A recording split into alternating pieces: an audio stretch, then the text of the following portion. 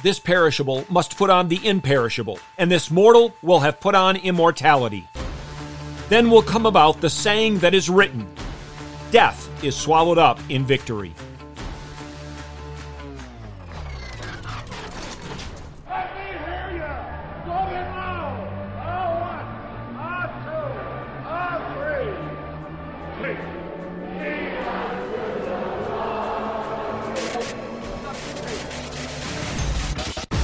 Welcome to In the Bullpen Up and Ready, a ministry of developing contenders. The call has come. You need to get up and ready now. And look who's coming up. High fly ball into right field. She is gone. Paul's classical teaching on the resurrection that we have in 1 Corinthians 15 finishes with a glorious flourish.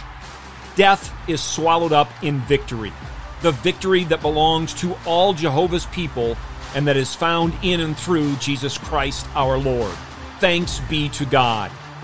Knowing this, Paul writes to conclude the chapter, Therefore, my beloved brethren, be steadfast, immovable, always abounding in the work of the Lord, knowing that your toil is not in vain in the Lord. And now hear more of God's holy, inspired, inerrant, and infallible word as we have it in Isaiah 25, verses 6 through 9.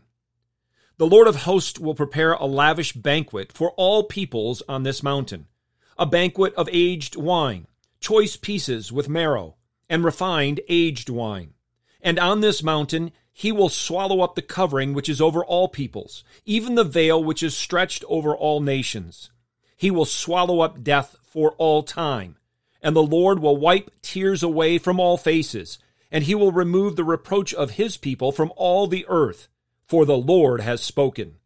And it will be said in that day, Behold, this is our God, for whom we have waited, that he might save us. This is the Lord for whom we have waited. Let us rejoice and be glad in his salvation. This chapter in Isaiah is about the people of God singing praises to the Lord for his steadfast faithfulness as the righteous judge of all. A faithfulness seen as Jehovah overthrows the wicked, as he grants mercy and relieves his people from sorrow and suffering, and as the Almighty God humbles those who are proud. Our text contains wonderful promises from Father, Son, and Holy Spirit, and at the heart of these promises are these words, He will swallow up death for all time. And notice the word all that is used 5 times in verses 6 through 8. All nations will become a holy nation in Christ Jesus and feast together as the Lord removes the blindness and ignorance that keeps people from the Savior. Jehovah will wipe tears away from all faces.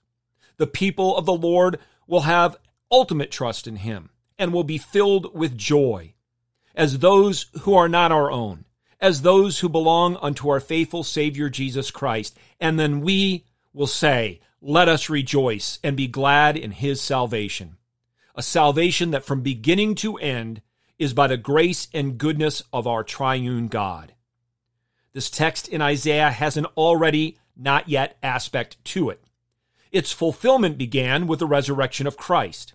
Its consummation awaits his coming again in glory to judge the living and the dead. Then all our sorrow will be completely and forever relieved and removed. Hear these words from R.J. Rushdoony.